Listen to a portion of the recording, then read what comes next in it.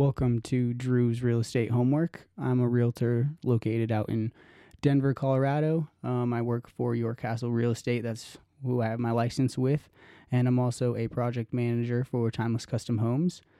Essentially, this is just this is gonna be my audio journal of my real estate market research. This is gonna be anything from what I find to what my brokerage is sending down. Lon Welsh, Eric Romero. There's a handful of people who in my brokerage send awesome information, talking points, trends, impacts, everything. So this is just going to be where I keep all of that and where I go through it. I'll post it to my Facebook page, my real estate Facebook page, probably just more or less for my own reference. And so with that, let's dive into the first day, which is just the more or less, this is an email was sent out on the long-term real estate trends and the COVID-19 impact. So essentially diving into the demographics in Colorado right now, before COVID-19, we're going to kind of talk about before COVID, where we were, what changes, if any, from COVID. From that, essentially the population is still growing, but at a slowing rate. So concentrated growth on the I-25 corridor. And this is apparent, especially because migration is becoming an issue even pre-COVID. So because of all of that concentration on the I-25 corridor, going up and down, getting to Denver, getting down to Castle Rock is becoming more and more of an issue. On top of that, it seems like there's growth constraints in Lakewood, Golden, Boulder, etc. This essentially means that they're tapped out. They kind of have all of the homes and the areas filled in that they can. So really interested to see what they do there in terms of growth. We know that the labor is tight and Colorado isn't as competitive. Another big thing on going into that, I guess, labor is tight and Colorado is not as competitive. So labor is tight and Colorado is not as competitive. That's interesting because those two go against each other. So I'm going to have to ask more about that. But this is why this is literally homework. So labor is tight and Colorado is not as competitive. So if anybody else knows what they're trying to say by that, let me know. Aging, it impacts everything. So that's essentially, I think that's definitely pertaining to buildings as well as aging population. Well, we're talking about demographics, so it's definitely population here. Essentially, when they're saying that is when people get older, especially 65 plus, once they buy homes, they sit on those homes. They do not sell them. It isn't a 5 to 7 year average cycle. It is, the next 30 years until either inevitably they pass away or they're put into a nursing home or live with a loved one or something like that. So that is why aging impacts everything. And I think we'll get into this down lower, but essentially Colorado is aging and the folks are not moving and we have a shortage of inventory. So that's making it even more difficult. Okay. So, and it also is noting that we're increasing diversity in Colorado, which of course is good. In the big picture, 2018 versus 2019, the U.S. had 328 million people. This was up 0.5%. That's actually the slowest growth since 1918, World War I and the Spanish flu. So that's notable. and that was before COVID. Colorado in specific has 5.75 million people. It's the 8th fastest growing at 1.2%. And this year is the slowest growth for Colorado since 2005. And already this year, 67,500 people have moved to Colorado. So that's pretty considerable. Now going into this, we have some graphs on Colorado population changes and the components of it. So natural increase, net migration.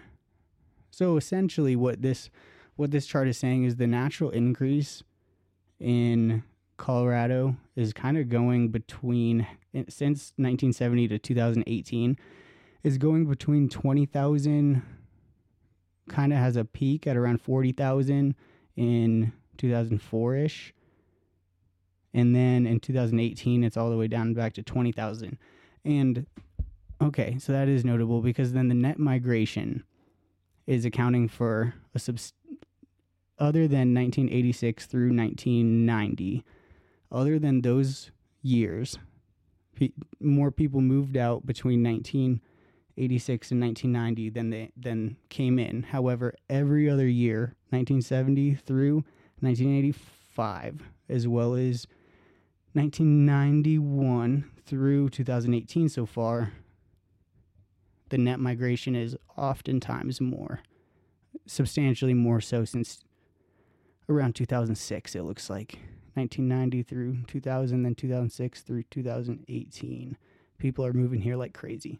So that's essentially just showing that the natural increase in population is ranging between 20,000 and 40,000. And the net migration is going anywhere, honestly, from 80,000 to 100,000 people. Like I said, there are half of the years in there where it's only 20,000 people. But then there are even more so years where there's more people coming in that are moving in than that are being born here as residents naturally. So a natural increase part of growth is slowing down. So that's the point of that. Laws of growth along I-25. Colorado 2018 through 2019 population change. The largest gains in Colorado by county. Denver had 1.5%, so 11,000 people. Weld County had 3%, around 9,500 people. Douglas County had 8,800 people. El Paso had 8,100. Adams had 6,100. Larimer had 6,000. Arapahoe had 6,000.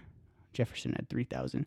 So essentially what we're seeing there is in the top 8, we're having the lowest gain is 0.6% at Jefferson County, and the highest is at 2.4% in Douglas. But Denver gained the most at nearly 11,000. Fastest percent change. So it looks like fastest percent changing counties are Lake County at 3.6%, Weld County at 3.3%, Ouray at 2.7%. Ooh, I like Ouray. I like it. I'm a rock climber, so I like it. Custer, which at 2.7%, and Douglas at 2.4%. So fastest percent change. So Lake, Weld, Ouray, Custer, and Douglas are all changing quickly. So some components of the population change through here, we're seeing deaths are increasing as the community ages. This is normal. There's a slowdown in births. That's obvious with aging as well. Migration follows the business cycle as you can expect. Essentially, all that means is as jobs come and go, as schools start, as there's the summer season, as there's the winter season. There's, like in real estate, the busy season is typically late summer, or late fall, or wow, I can't think, late spring into early summer. COVID-19 has me all messed up because everything's delayed. So COVID will likely bring down birth rates further. That's something to note. Migration follows business cycle, of course. Note that births is a bigger driver of population growth than migration, not people moving here from Texas. Interesting, because that kind of seems like it's going against the natural graph we were looking at earlier, where I was saying that the natural increase was less significant than the net migration in most cases, which seems to be the case, but they're saying that natural births is the main driver. Another question, I guess. So don't blame the people moving here from Texas. So you need a lot of over 18-year-olds, so 18 and older, to set up future renter and housing demand in the future. Denver and Colorado is still okay, but not as good as Texas. So apparently Texas is a hot spot right now for housing demand in the future due to the growth and decline in underage 18 populations. So all that's really saying is that it's just looking at who's up and coming and who has the growth rate. So Texas, for instance, has a growth rate above 4% of those coming up over the age of 18. Colorado's down there at growth below 4%. So they're a little bit better than us in terms of that, I guess. 2018 through 2019 cumulative domestic net migration in thousands. Colorado gaining kids and inbound migration. So it's essentially just all this is saying is we have a net gain, cumulative domestic net migration, net gain. All you need to know there. Net migration by age, a lot of 20-year-old, a lot of mid 20s to mid 30s. Lots of those people. From 2000 to 2010, we had nearly 14,000. But what is that? Net migration. Colorado gets people to move here between ages 22 and 37. That's true for most states that import people. Okay, so 22 to 37. That seems reasonable. Where do these migrants come to Colorado from? Texas, California, Florida, Illinois, and New York. So it actually makes a lot of sense. I see a lot of Texas plates, a lot of California plates. I've been seeing a lot of Florida plates. I have only seen a couple Illinois and a couple New York. So I guess there's more to see there with those folks coming in. Yeah, so there were 27,000 people that came in from California in 2017, 25,000 from Texas, 12,000 from Florida, 10,000 from Illinois, and not 8,500 from New York. And that's quite a few. Rounding out the... Oh yeah, that's it. Okay. What impact from COVID? We tend to historically attract well-educated younger people. COVID might reinforce and accelerate this. Pre-COVID-19, Colorado new jobs and net migration. So jobs are people is what this graph is saying. And all it's doing is graphing out new jobs with net migration and showing how in Colorado currently the new jobs and net migration are basically neck and neck. But as 2030, 2035, and 2040 come along, the net migration is going to go above the new job creation. More people equals more people is what it says. So we might run into some jobs. According to this, we'll run into some lack of new jobs created for the people coming in. However, I think that is later, or this is, I absolutely know there's been like a minimum of 10 tech companies who have been announcing that they're coming to Colorado, putting new headquarters down and hiring anywhere between like 20 and 500 people per company. So I don't know if I fully agree with their chart here of job creation, because I think that Colorado's job creation is going to go up, but maybe they're just saying that even more people are going to move here. I just can't imagine I-25 that much more crowded, I guess, but Little Silicon Valley starts somewhere. So, moving on, Colorado housing unit growth and household formation.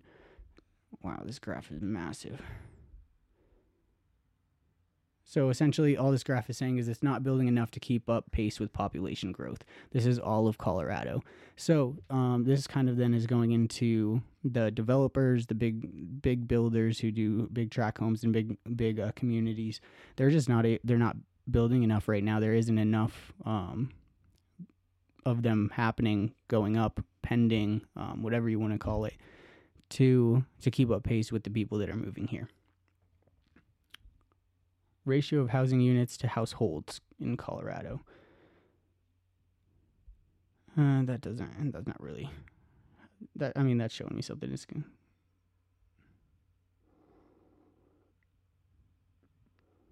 Yeah, I don't really get what I'm looking at there.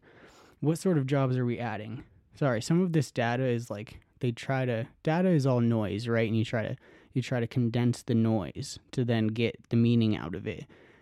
And sometimes I look at graphs and I'm like, what meaning are you trying to derive from this? And what are you trying to tell me? And why is it relevant? And why is it important? And I know since it's in this email and stuff, it is. I sometimes can't derive it myself. What sorts of jobs are we adding? So it looks like we're mainly adding we're adding a lot of jobs, but health services is at the top, up there with professional and tech services. That makes sense because of the whole Silicon Valley thing. By that, I'm just saying that a lot of tech companies are seeming to come to Denver. That's why I'm alluding to it as the little Silicon Valley. Accommodation and food, that makes sense. Tourist destination and entertainment, and that's a massive part of Colorado. Transportation and warehouse, we're starting to go down a bit more. State government, local government. I'm really interested. Oh, that's a change from 2008 to 2019. That makes sense because I was looking at this and it says state government and local government, and it's saying that there are going to be job increases there, and that would surprise me just because I wouldn't imagine in this current setting that they would be adding officials to especially local government boards with funding and everything like that. Could be wrong, but that's my guess. So from there, yeah, we added a lot of jobs everywhere. I guess the places to note are where we didn't add very many, which is mining, utilities, and federal government. Manufacturing, military, wholesale trade was all low. Interestingly enough, agriculture was low. I guess that's not interesting. Big companies are taking that over. It's also saying that employment changed from 2008 to 2019 by wage. Low wage is considered 23,800 through 45,900. That's like 33% of people.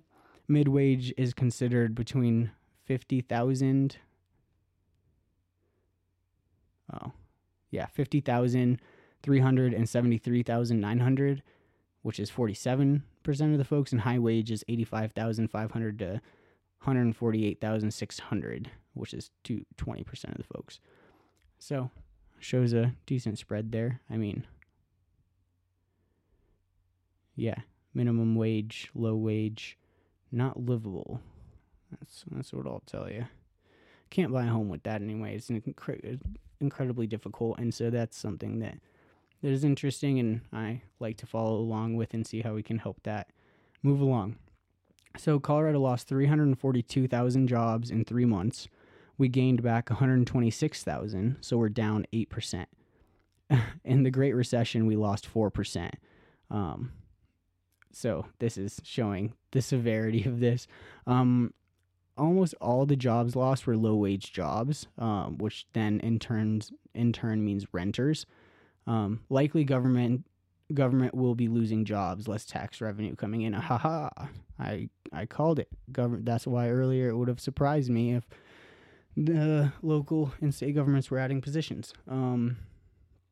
So where it was getting with the low-wage jobs and the renters, that they're the ones that lost their jobs, is that's why it potentially isn't going to affect, or we're not seeing statistically or in the information that it's going to affect mortgages yet. We aren't seeing that it's going to come up with too many, or with any really foreclosures or anything as of right now, just because the vast majority of people who have been affected thus far have been low-wage jobs.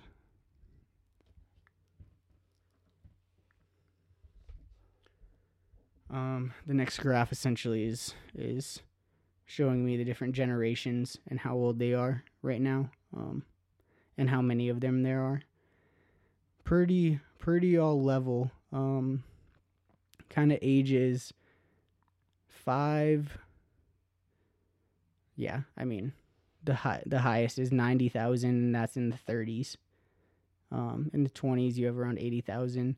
In the 40s through mid 50s, you have around 70,000. So yeah, there's actually a kind of nice split in Colorado, where clearly the vast majority of the population is mid 20s to kind of 50s. That's the bulk of us. Least mobile age group is 65 plus, least likely to move, and wonder why housing is sticky, lack of supply. These older folks are not moving. Boom, called that earlier too. That makes sense. We went over that. Aging and impacts, so that let's go over these. They'll touch on it more in depth. So they spend less on taxable goods, spend savings or wealth, investment declines. That's 2. 3, large group of leavers from labor force 2020 through 2025. So a lot of people are going to be retiring. Lower labor force participation with age, of course. Lower incomes as become non-earners, of course. Primary homeowners and non-movers until 85 plus. Puts downward pressure on flows of housing stock. Kind of went over that earlier as well.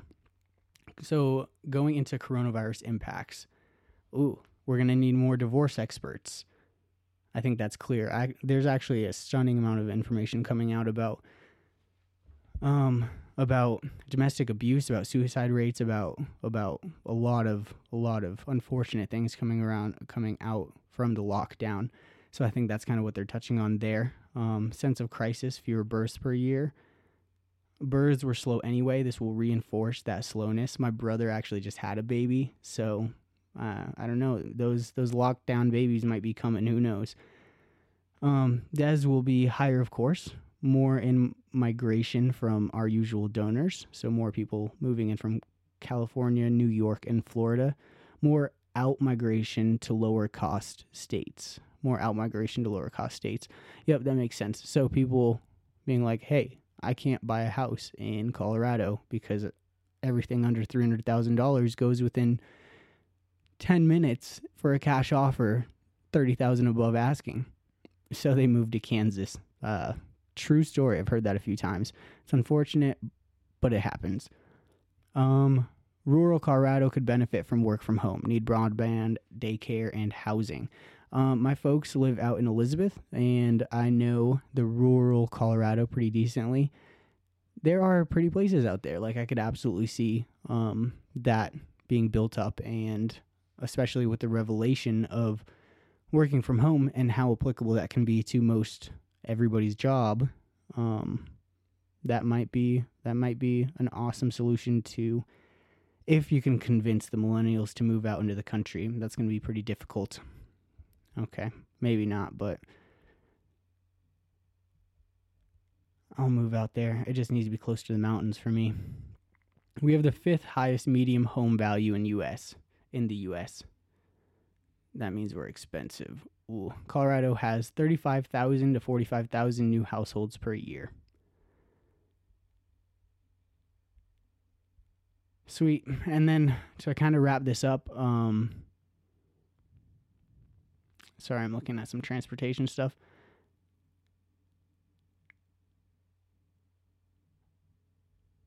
So they got a lot of construction done during the lockdown is all it's really saying. Traffic off 80 to 90% during stay at home. Zoning and entitlements, strong market for residential demand. Then recession in 2010 used up the extra lots.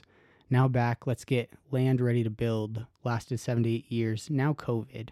Did a lot of projects go on hold? Yes, 1 to 2 projects at a time. So continue to work on them. So yep, it's just showing that COVID-19 has put a sticker and has affected the market considerably, as we've shown in a couple different ways here. Sweet. So that kind of wraps up this long-term real estate trends and COVID impact for today, which is August 5th, 2020. And I look forward to diving into the next one. Thanks. And I need some kind of exit strategy, like Team Brainiacs, Team Real Estate Brainiacs, but hype myself up. We got this. All right. To the next one. Let's be pros.